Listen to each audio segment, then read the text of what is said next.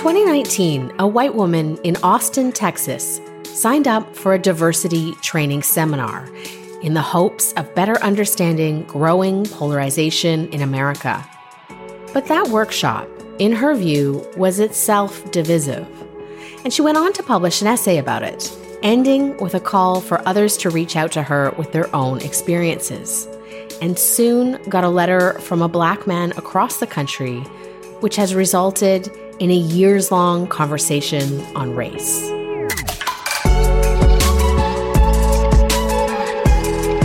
Jennifer Richmond is a China scholar and international relations specialist. Wingfield Twyman Jr. is a writer and former law professor.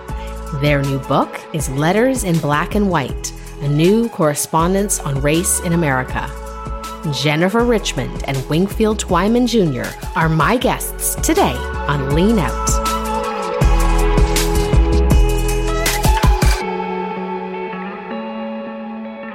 Wink, Jen, welcome to Lean Out. Thanks, Tara. It's nice Thank to be you. here. Thank you for having us. So great to have you both on the program. I, as you know, heard about your book from the filmmaker Eli Steele, and I think I started reading it the same day. And Wink, at a recent event with Eric Smith from Free Black Thought, you said you immediately recognized Jen as a kindred spirit. That's how I felt about both of you reading your letters. So it's so nice to have you on. Oh, it's great to be here. It's a wonderful opportunity. I want to start today with the essay, Jen, that sparked this project and this friendship and this new way of talking and thinking about race. Jen, tell us, just to set up the conversation, about the workshop in Austin that inspired your 2019 essay, Diversity Dropout. Yeah, I had started to write about and worry about issues around polarization in America. Let me back up and just let you know, I started life professionally as a China scholar and still can identify as such. And it was that knowledge of what authoritarianism looked like and what I saw trends in the United States and trends that were coming through in our polarization that really had me concerned. So I started to research these various trends. And as I did so, what I came to realize that race was one of the big polarizing wedge issues. And my specialty, as I said, I'm a China scholar. My specialty is not race. It's not even necessarily American history, although I'd like to think that I'm knowledgeable about American history. So I thought to myself, well, if there's obviously something I've missed, and I wanted to get up on the conversation. And so I signed up voluntarily. It was not forcefully so. I signed up for the city of Austin had a diversity training program, 2-day, full-day program. And I went in with this genuine search for knowledge, search for wanting to hear voices that weren't my own. And just, again, a completely open heart. And this is, mind you, this is before 2020. This is before George Floyd. So this is before the whole DEI industry really exploded. And there wasn't a lot of talk about it was starting to come out, but a lot of the negative ramifications for DEI hadn't really started to erupt. So I went in there again, open heart, and I was so sorely disappointed. There was absolutely no opportunity for me to talk to people who looked differently or had different life experiences for me. We were spoken to, and we were really the subject was not diversity, as I know it, at least. It was about whiteness. And so there's so many stories about what happened within this training, but I'll just start with this one. What happened was we had to take a privilege test, and we got a privilege score at the end of this test. After we got our privilege score, we literally had to hold up our scores on our chest. Now, remember, I'm a China scholar. This is the kind of stuff that happened in the Cultural Revolution, where you literally had, placards around your neck identifying you as, traitor, whatever, running dog of capitalism, if it were in the Cultural Revolution. And we were told to be very quiet and to line up with our scores. And to me, this was just, I love diversity. I love America. Yeah, that's why I got involved with polarization. I wanted to know more because I felt that we had such a great foundational values. Do we mess up? all the time, every day. But our foundational values, I really believed in, particularly coming from someone who studied other countries and other government values and mores. And so I was just so disappointed because this to me was segregating. And that is what led me to write Diversity Dropout. And hence then the relationship with Wink started. And Wink, you two were strangers when you read Jen's essay, and you have said that it made you feel less alone. I want to read a passage from that first letter to her. Whenever I come across a highly touted conversation about race in the media, it always seems to be a conversation among the same handful of people echoing the same boilerplate script written for a public audience. All the while, these individuals act as though they are speaking for whatever race they happen to belong to and corrupt the English language for their own specific agenda. You go on to write, let's not forget, there is no one Black experience. There are over 40 million Black Americans. That means there are over 40 million different perspectives, life stories, and personalities. When you read Jen's essay, why did you feel alone in that view at that particular time? I have always known that no one is an avatar for a racial group, for their race. We're all individuals. We bring our unique perspectives, life stories, and experiences to life. And so when I read her essay, I felt that I was reading the thoughts of a kindred spirit, someone who also felt disaffection, alienation from discourse in the public square about race. I certainly did. A short while before I read Jen's essay, I had this disturbing conversation or encounter with a family member, and this family member declared Blackness is oppression. Nothing else matters. And that was like, I was like transported back to Yorktown in 1781 when the American patriots played The World Turned Upside Down, or maybe the British did. But the point is that that statement was so counter to all of my memories and childhood aspirations and family blessings. So I just felt disaffected from that statement. And I was primed to receive into my heart and into my soul discomfort and disaffection from someone else who felt the same way as I did. So, yeah, I immediately saw that Jen was someone who saw and prized the individual, who recognized that there was something going on here in terms of framing of language, manipulation of people that was ultimately counterproductive and destructive. I've always been anti-dogma. And when I read Jen's account, that struck me as the epitome of imposition of dogma. Dogma bad, individual good. I want to get to dogma in a moment, because some of the paragraphs in your letters about dogma, oh my gosh, it was like a complete relief to me to read, because I feel very much the same way as you do. But first, yeah. Wink and Jen, you, speaking of individuals, you both have very unique life experiences that you brought to this correspondence. Jen, as you've said, you're a China scholar. You've spent a lot of time living overseas. And Wink, you came of age in Virginia as part of what you call the New South.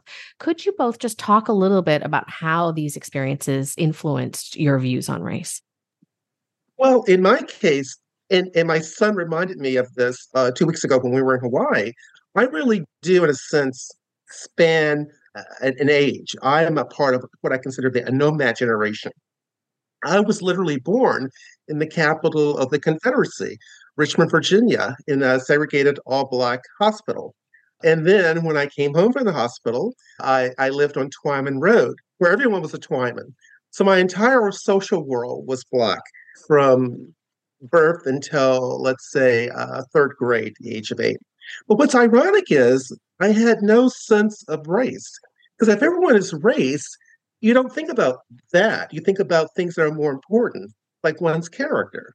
I remember distinctly attending a segregated all-Black school in first and second grade, and never once did someone mention Blackness or Black, that we were of a certain race. It was only with public school desegregation that one was hit full force with the legacy of Jim Crow segregation.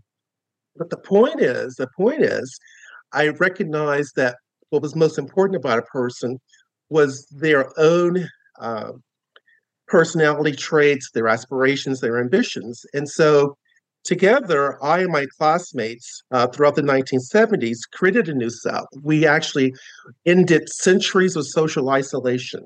So, for example, my father, who graduated from high school in the 1950s, could never call a white Virginian classmate. On the other hand, I was usually the only Black kid in my class, and I was very ambitious and very bright and learned to engage the outside world with comfort and security, ambition and self-confidence.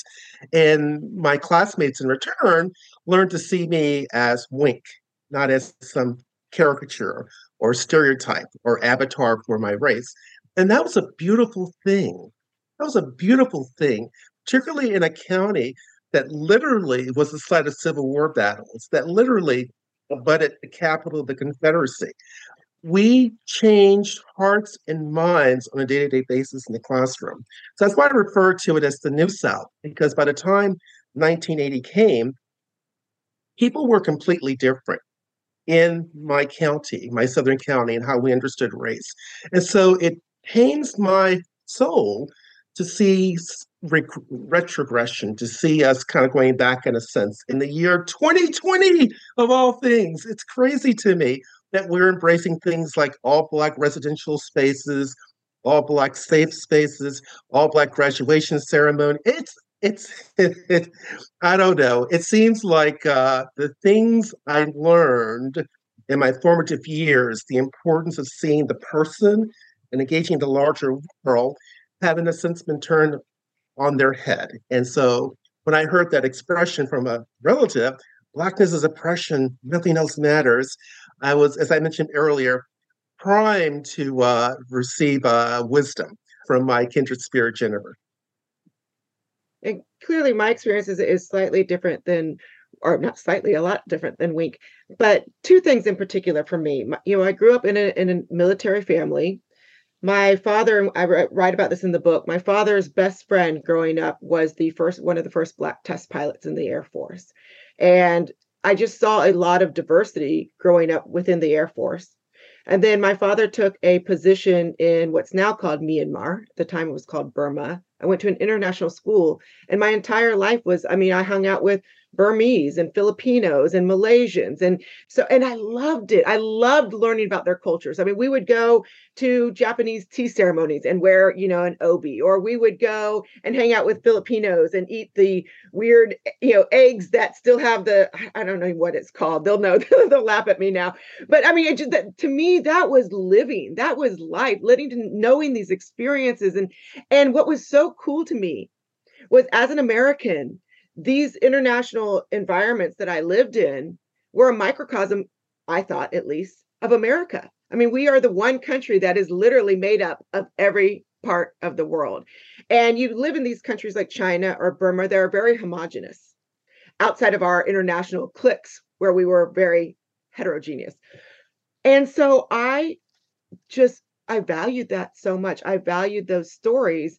And again, when I came back and saw that we were segregating and not embracing that, that's where I asked myself, did I miss something? What changed? And maybe I just, again, my experience was maybe so abnormal that I came at it from a perspective that wasn't your average. But I always found diversity as truly the foundational beauty of America. When I came back and saw how diversity was being manipulated in ways that I didn't understand, that is what really drove my curiosity. And throughout both of your correspondence, there's this constant effort to complicate the narrative over and over again. Be more specific, be more about the individual, be more about the unique experiences. How do we talk about this in a way that is getting past a lot of these kind of overarching stereotypes? And one of the ways that you do that is through language. And Wink, early on in the letters, you made a point of letting Jen know you want to move beyond slogans. You didn't, for instance, want to hear about white privilege.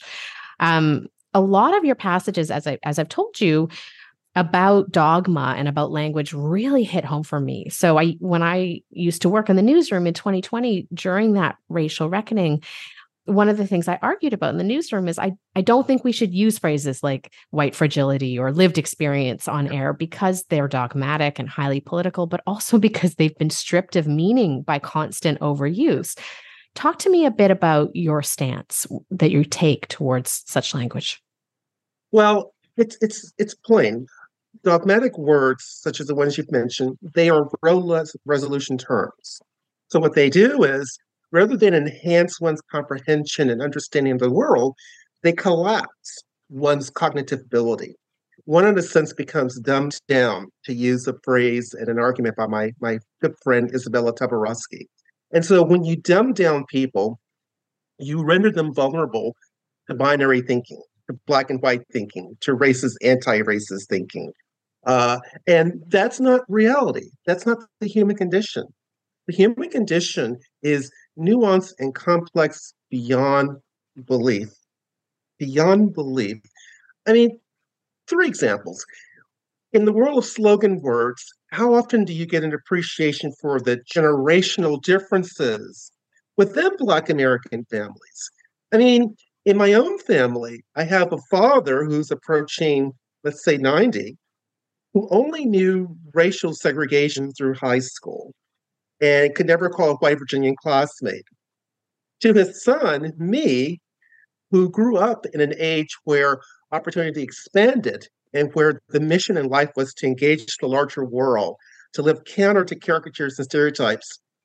To my children, who now live in a world where kente cloth is embraced at graduation ceremonies as a sign of Black pride, when in fact that was the fashion garb of African slave owners and slave traders who are raised in associations and organizations that are socially exclusive, shall we say, based upon race. So there's a great tidal wave there among generations, and you never see that complexity in slogan words. White supremacy doesn't get you there. White privilege doesn't get you there. White fragility doesn't get you there. Marginalization doesn't get you there. Intersectionality doesn't get you. None of those phrases address those real life on the ground experiences. And it's so ironic, Tara. It's so ironic.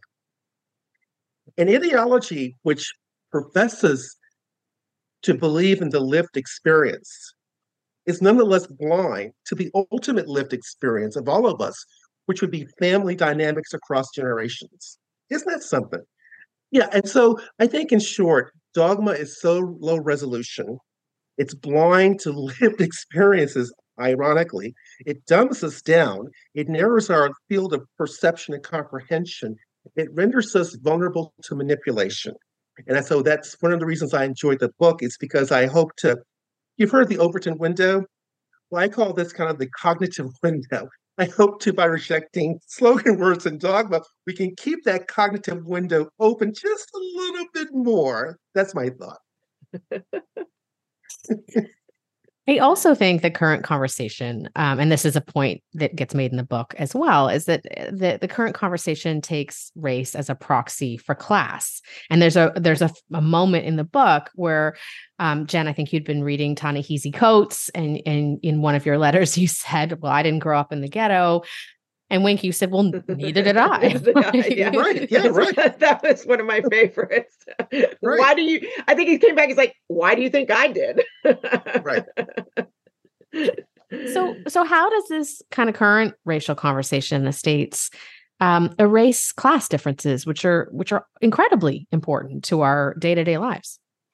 You want to take that, Jen? Actually, Wink, you go first. I'll follow up. You got it. Yeah. Well, I have my theories. Some of them come out in the book.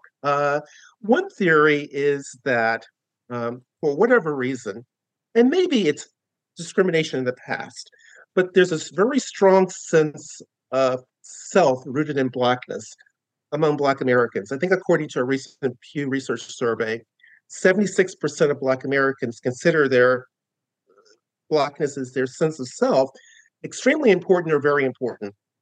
Only a minority, 24%, consider it of no importance or low importance. So as a result, you have a market group that's primed to see life through the prism and the filter of race exclusively.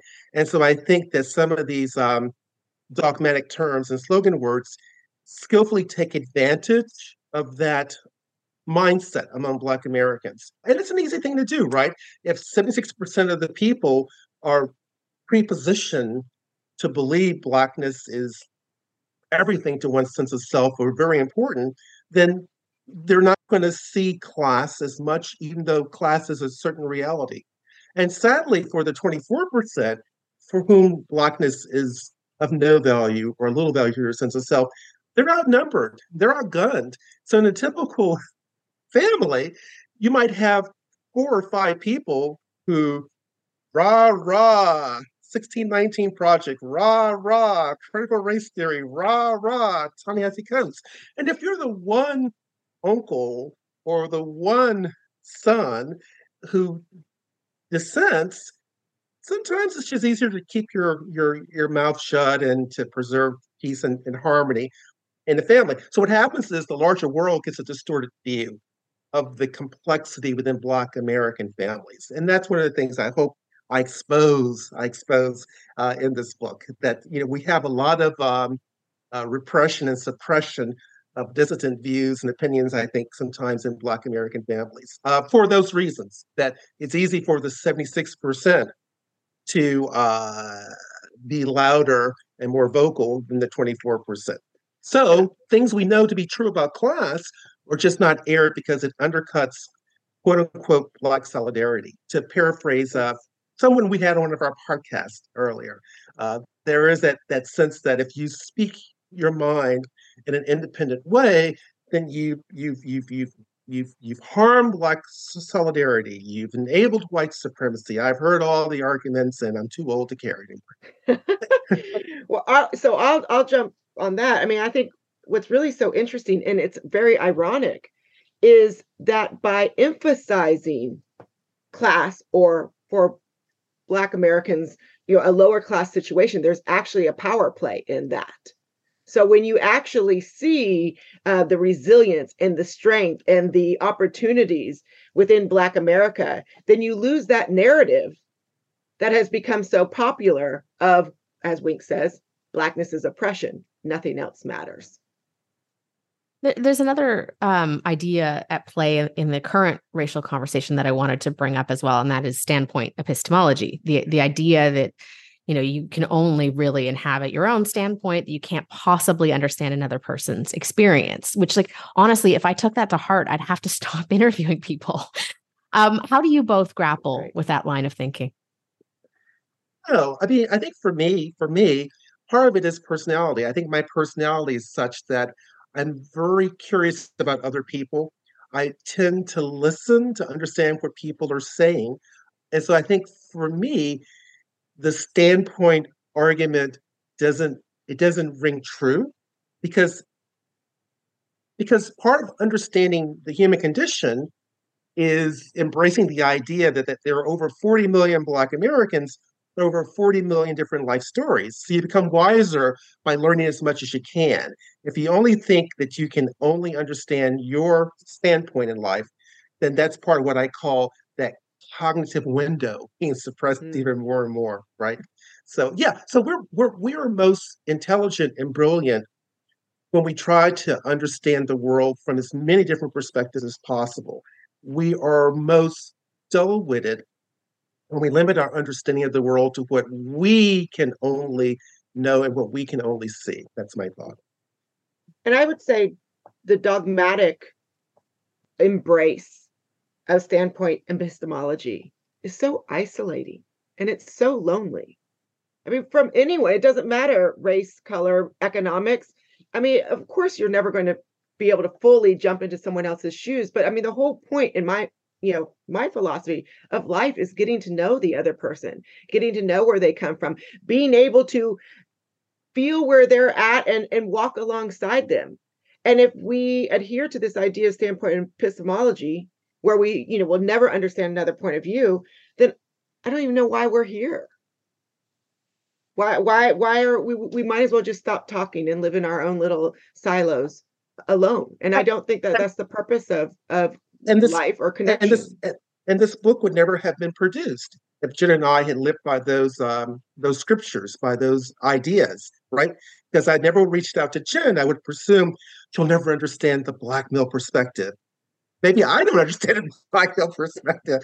But seriously, and she would never have reached out to me because she would have been too afraid to step outside her zone, quote unquote, to step outside her lane. There's no white lane in life. There's no black lane in life. There's a human lane in life. And I think Jen and I are richer and smarter and more wise because we refuse to be hemmed in by those artificial guardrails of racial lanes.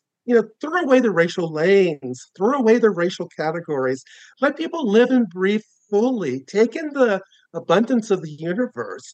Racial boxes only, once again, they only make you more and more dull with it because you know less and less about the world. You know more about the world, the more you reach out into the larger world. So that's my thought. That's my thought. And notice, Tara, that thinking, that way of thinking, came about because of my unique generation. I witnessed how the psychology of race blew up tremendously, right? From 100% Black world to a fully desegregated world. And so that's how I came to see the world.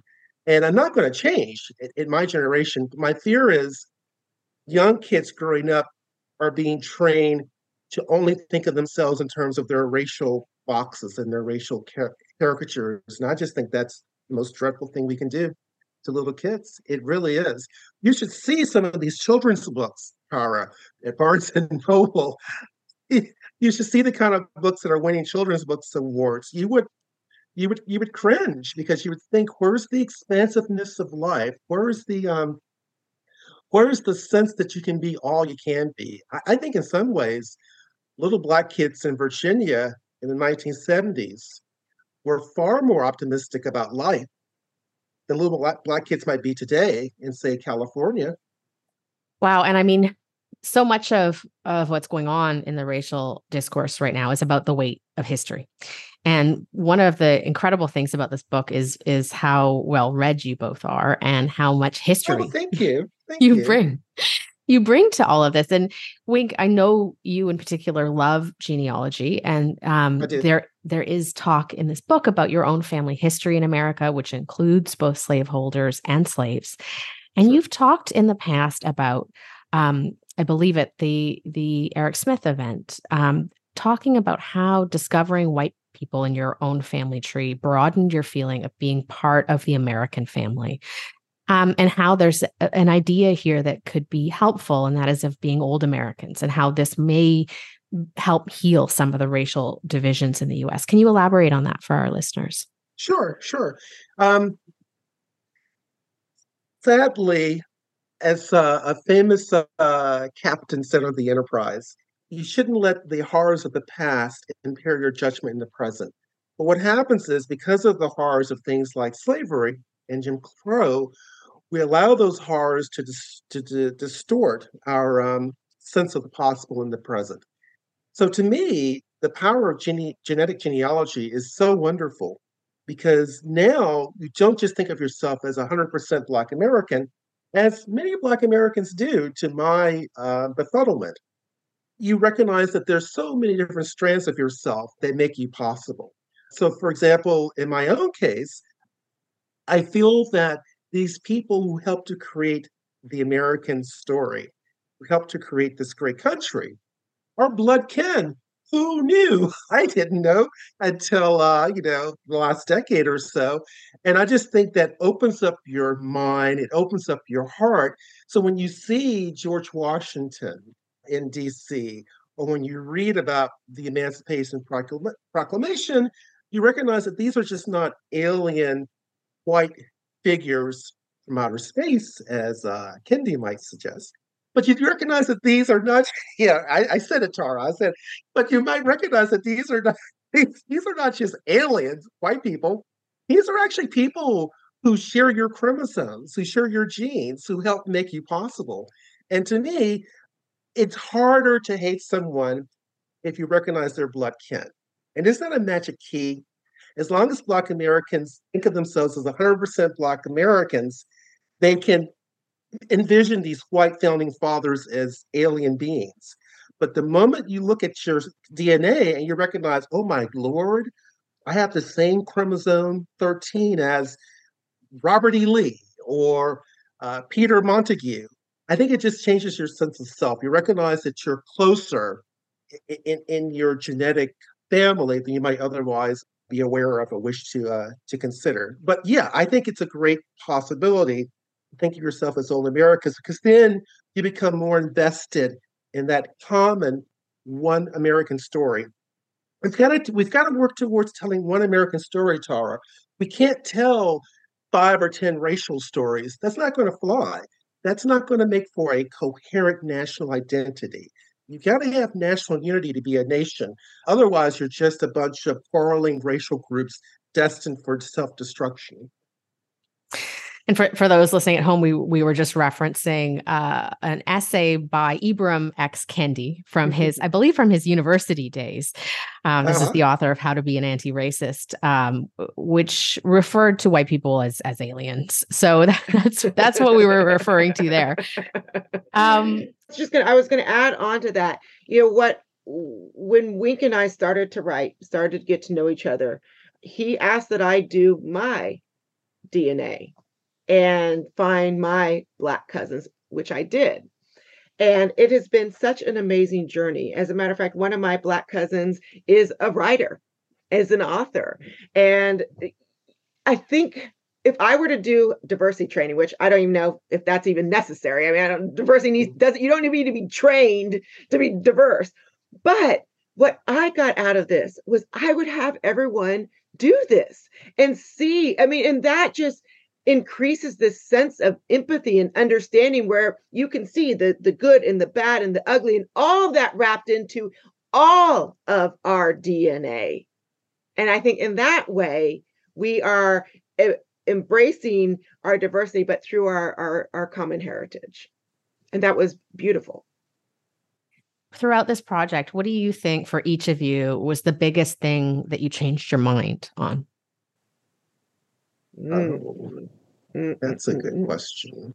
I think I'll start. Wink. Yeah. You start. Yes. Okay. Yes. You kind of already touched on this, Tara. I came into this conversation a little bit battle weary, excuse me, after the diversity training. So I was unsure. And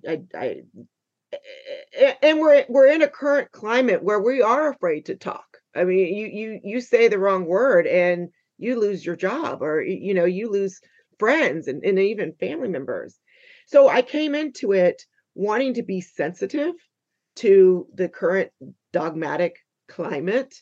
And that's where, I said, well, maybe there's a kernel of truth in all of this, and I do think that there's a kernel of truth in some of the stuff that we talk about around, in this dogmatic world of critical race theory and whatnot. I mean, Jim Crow, slavery, it happened. We shouldn't ignore that. And that's one thing, by the way, just as a tangent that really upsets me is people say, oh, well, we're not doing history. Oh, no, we are doing history.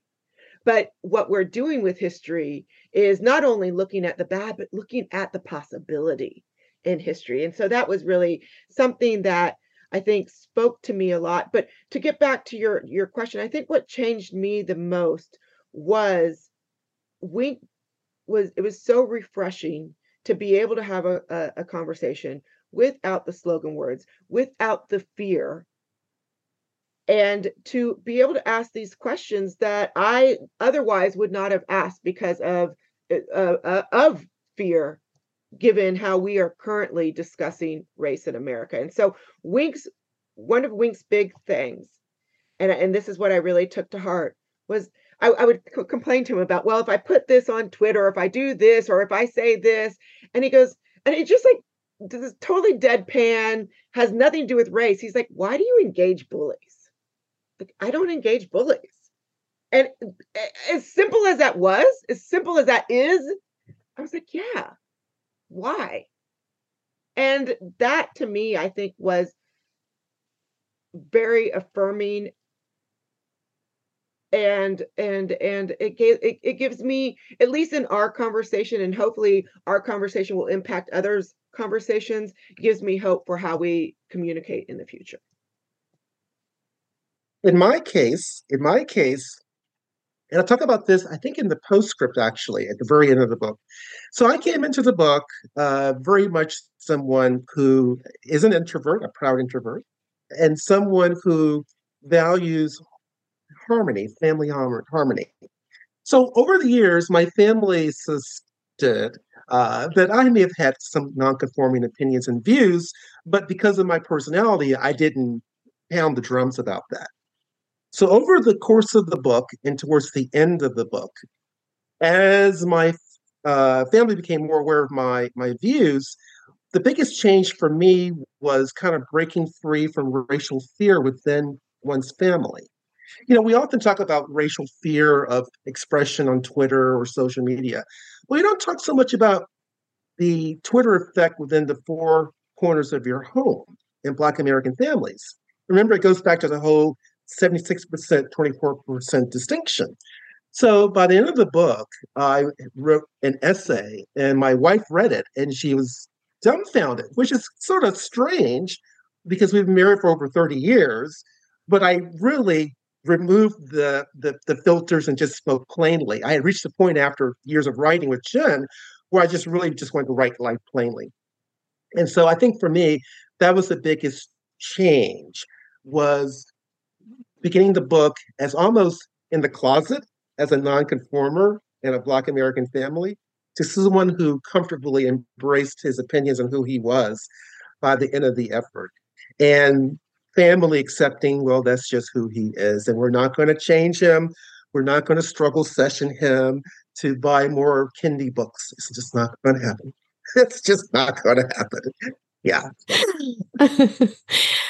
And just to close, both of you, I know that your correspondence continues. You continue to write letters to one another. What are you writing about these days? What are the topics that are most on your mind at this present moment? Jen is ready. Take it away, Jen. I'm so excited. I'm so excited about this. Tara, we suggested, we mentioned earlier about the children's books that he sees in Barnes and Nobles that are really just so race-based. And so we suggested to our publisher, how about taking letters and writing children's books and showing how these two, of course, there'll be Little Jen and Little Wink, but two people who are so different get along so well through a correspondence. So our next adventure is bringing this, and it is an adventure because we don't really know how to write. Wink and I are going back and forth on how to write for children. This is a new adventure for us, but I'm so passionate about that because I really think that's where this begins. I think if we're really going to break this cycle of racial segregation, it has to start with how we speak and how we think as children and how we educate children to see this larger world. And so that is our next adventure together. And I sense there's a great hunger for that. I think everyone I've mentioned the idea to has been just enthusiastic without prompting. One or two family members have sort of, shrugged their shoulders and said, "Oh, well, whatever, non-conforming Wink."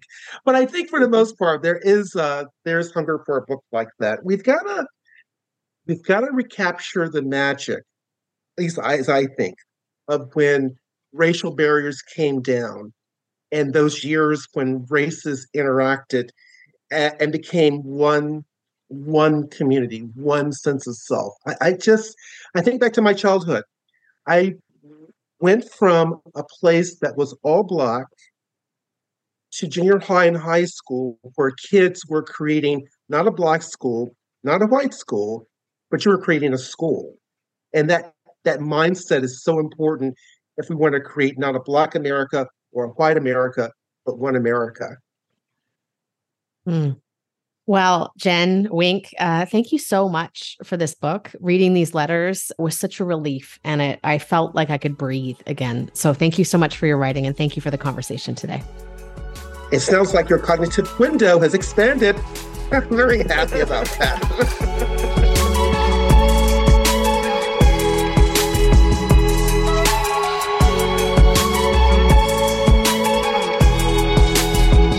Out is hosted and produced by myself, Tara Henley. If you value independent journalism, please consider subscribing to my Substack at tarahenley.com. www.substack.com.